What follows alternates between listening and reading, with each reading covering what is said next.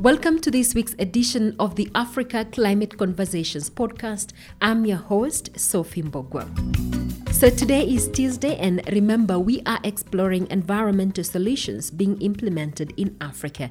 In case you want us to feature what you're doing, email us at info@africaclimateconversations.com. In 2016, the Nyongara River flowing out of the Ondiri wetland in Kikuyu town, Kenya, about 20 kilometers from Nairobi city, nearly dried up. Raw sewerage from the Kikuyu town drained at the wetland. 44 greenhouse farms around the wetland abstracted water unregulated. Additionally, solid waste dumpsters had found a new dumping site. Fodder harvested grass around the wetland, burning the area during the dry season, killing birds' nestings and their young ones, while destroying other flora and fauna. Eucalyptus trees formed the largest tree cover around the wetland. Farmers cultivated right into the wetland, providing no 30-meter buffer zone required by the National Environment Management Authority, NEMA. David Wakogi, the founder of the Friends of Ondiri Wetland Kenya, rallied communities and farmers around the wetland, faith-based organizations, civil societies, the business community, and institutions like schools, creating awareness on the importance of the wetland, the risks the pollution was causing, and how they could commonly protect it. Today, Friends of Ondiri Wetland, with about 300 members, conserve the second deepest wetland in Africa and the only highland peat bog in Kenya, the Ondiri Wetland. Have the 2016 problems changed? Here is David Wakogi. We have been able to lobby the government of Kenya through the Senate of the Republic and the Ministry of Environment to have this wetland gazetted. Already, the gazettement has already gone through. In fact, we appeared before the Senate Committee on Environment and Lands, and that is already done. Another thing that has happened that is very significant to our conservation work is we have been able to secure the riparian land and have it fenced. So the whole of this wetland, a circumference of 3.3 kilometers, has already been fenced. So that's a major breakthrough. Another thing that we have done is that we have been able to remove all the blue gums, the eucalyptus, from this area, from the riparian land, where we had a lot of those trees. Because in conservation, we call them the green cancer.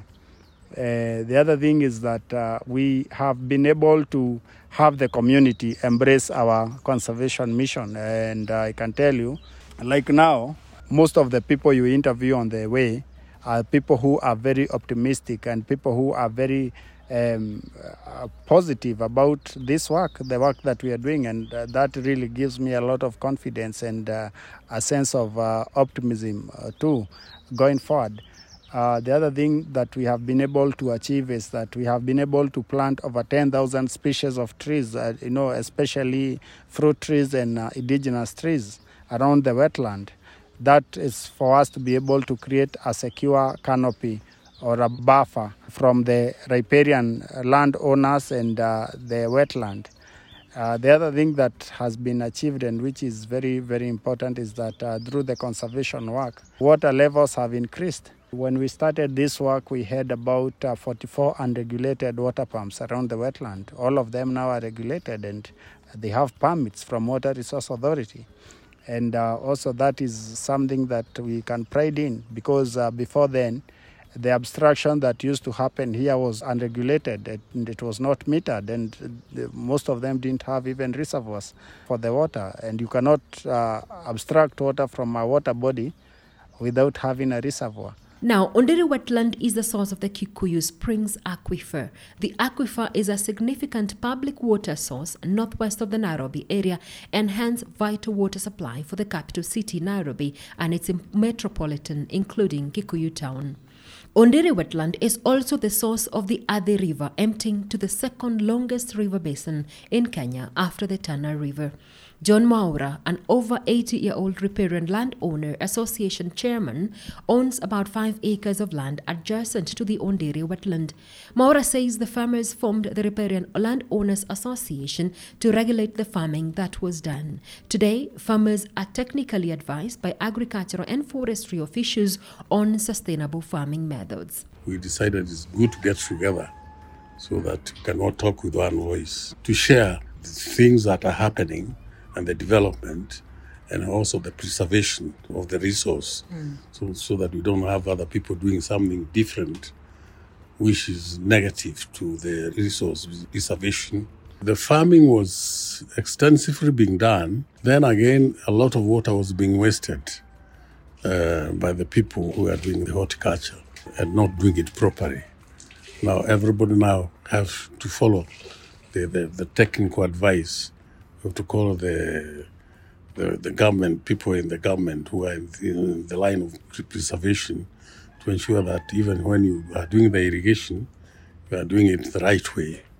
And we are not just wasting all the soil to the resource. People have taken a lot of care now in extracting the water, not just wasting the water resources or misusing it. People have been using the water with a lot of care. Well, eucalyptus was very negative at that time.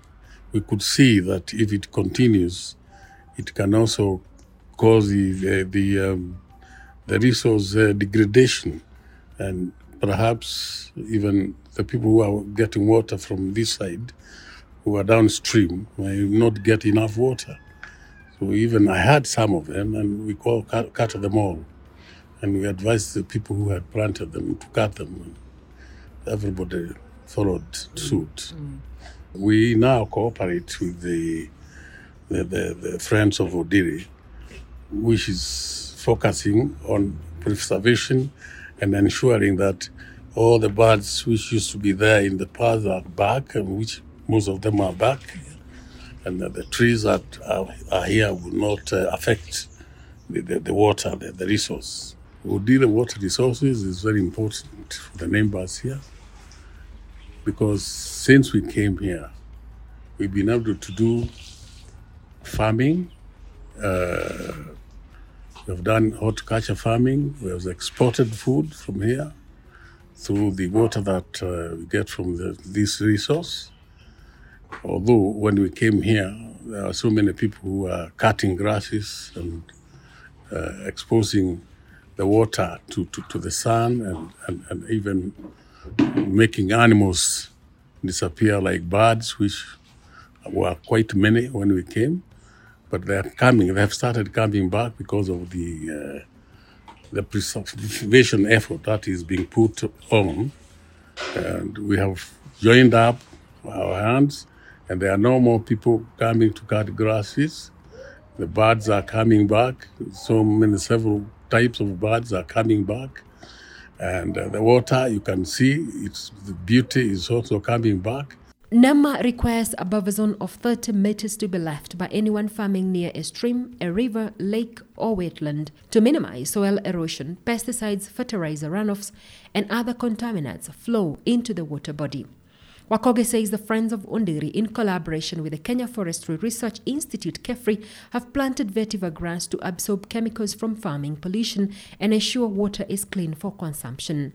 Water metering is also helping monitor how the water is used and ensures no over-abstraction is taking place. When water is abstracted without being metered, it is very hard to determine the levels, because with that kind of metering, we are able to know the levels of abstraction that are happening here.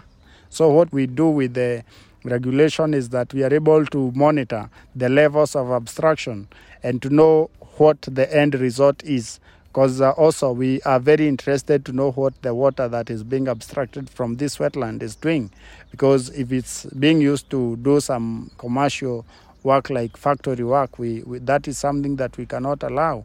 We partnered with Kenya Forestry Research Institute so that we could plant vetiver grass, which is very, very important in absorbing those metals. We also have really been encouraging our farmers to use organic farming, to shift from use of chemical fertilizers, because we want this area, the whole of it, identified as an important birding area. 2 years ago, we invited Nature Kenya, and within a span of 3 hours, they had spotted over 76 species of birds. And now with what we are doing along the riparian land, it means that that number will go up. Obviously, it's not something that we know it will take a year or two. It is going to take time, but we are happy that we are getting there. However, Bernard Kamau, an agribusiness expert and fisheries technician in Kiambu County, says greenhouse farming and other open irrigation around the wetland are not a threat to the ecosystem. What happens in greenhouse, the mode of water application is actually the drip. We use the drip rain. The water directed to the crops, root system, in terms of droplets. So there is no way in the greenhouse you would have any water runoff. In case the chemicals being sprayed to the crops happen to get into the soil, there is no way that chemical can get out of the greenhouse, just in case, because there is no water runoff. And in that system, we use the minimum amount of water because you're only wetting the crop roots in terms of drips. So very little water, and it is actually normally done twice in a week. However, when you go to the opposite of it, when you're doing open field, true, when you are spraying the chemicals, some will find their ways onto the soil. And should there happen to be excessive rain, that would consequently lead to water runoff, then automatically that one can lead to find their way to the wetland. However, I'm not trying to say that it is a must that the chemicals get to the wetland. It's only that the community or the farmers allow the wetland are only advised on how to conserve the soil, such that there would be no water runoffs headed to ordinary wetland. So to say, maybe even though there are chemicals, and mostly again they are not in excess, and if farmers are trained and shown how to apply the chemicals without necessarily spraying into the soil, then that will solve the problem. Otherwise, I will not say that it is a big hazard to the farming, whether open or greenhouse, is not hazard. Today, the county government of Kiambu is building a new sewer line. Ondiri Wetland now has nature trails that allows visitors like you to watch birds freely. Anthony Gedengi, who coordinates Ondiri Wetland Information Center, interests you on why you should pay Ondiri Wetland a visit. Here we have a lot of varieties. Actually, we have over 72 species of birds in Ondiri. Ondiri is the only quaking bog in Kenya and the second largest in Africa. The climate here it's a highland climate. Actually, with rainfalls to about 2,500 millimeters per year annual. The annual temperature is actually the mean annual temperatures here 26 degrees, which are most favorable for breeding, both for birds and insects. So most people come here to see the bog, which is made up of peat. Peat is a decomposed organic matter that come from a long period of time of leaves and dead materials. So it creates this peat, which covers the top of the lake, see, making a carpet on top of the water.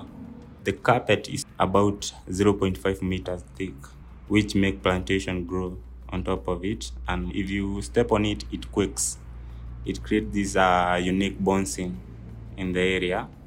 So it's very, very, very interesting. People have never experienced a natural bouncing castle, so it's very interesting for people to come and experience this quake, you see. Now, wetlands are one of the world's most important environmental assets existing on all continents. Wetlands are protected under the Ramsar Convention, an intergovernmental treaty providing the framework for the conservation and wise use of wetlands and their resources that came into force in 1975.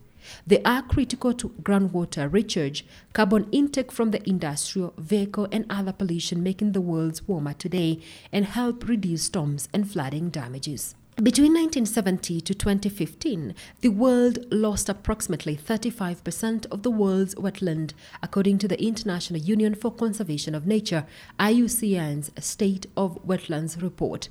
Majorly due to climate change, population increase, urbanization of coastal zones and river deltas, and changing consumption patterns. But what is the future of the Kenya's Onderi wetland? Here is Wakoge. The future of this wetland is bright because, one, we want to make sure that this area has a boardwalk, a very beautiful boardwalk. We have encouraged the farmers here to shift from the agricultural methods, the traditional agricultural methods of planting maize and beans. We want them to start being creative in terms of what can be done with such an important bog. For instance, we have been encouraging some of the farmers to introduce botanical farms around it so that people can come and learn about farming. Others can do ecologies. Others can do some things like the maze rat, whereby things like the hide and seek things. Some of them can even do the campsites. Some of them can even do zip lining. So that now we think about, we are also proposing to have an amphitheater here at this wetland. We want to have some very nice nuptial gardens where people can come and hold their events. So those are some of the things that we want to do. We want to have a giant aquarium whereby we can have ornamental fish. People can come and be able to enjoy the beauty of nature. And this we are doing in partnership with the riparian landowners. Some of them have already shifted from the traditional method of farming to something that is good. Some are growing worms. Some are even doing greenhouse fish farming, which is also very sustainable, and such kind of work. And that is all we had for you today. Next week, we will look into greenhouse fish farming and worms farming for animal proteins. But before then, kindly visit our website, www.africaclimateconversations.com, to listen to more episodes. While there, please do not forget to subscribe or listen to us via Spotify, Google, Apple, or any other channel you access your podcast from. Thank you for listening. Enjoy your weekend ahead. Until next week on Tuesday, kwaheri. My name is Sophie Mbogwa.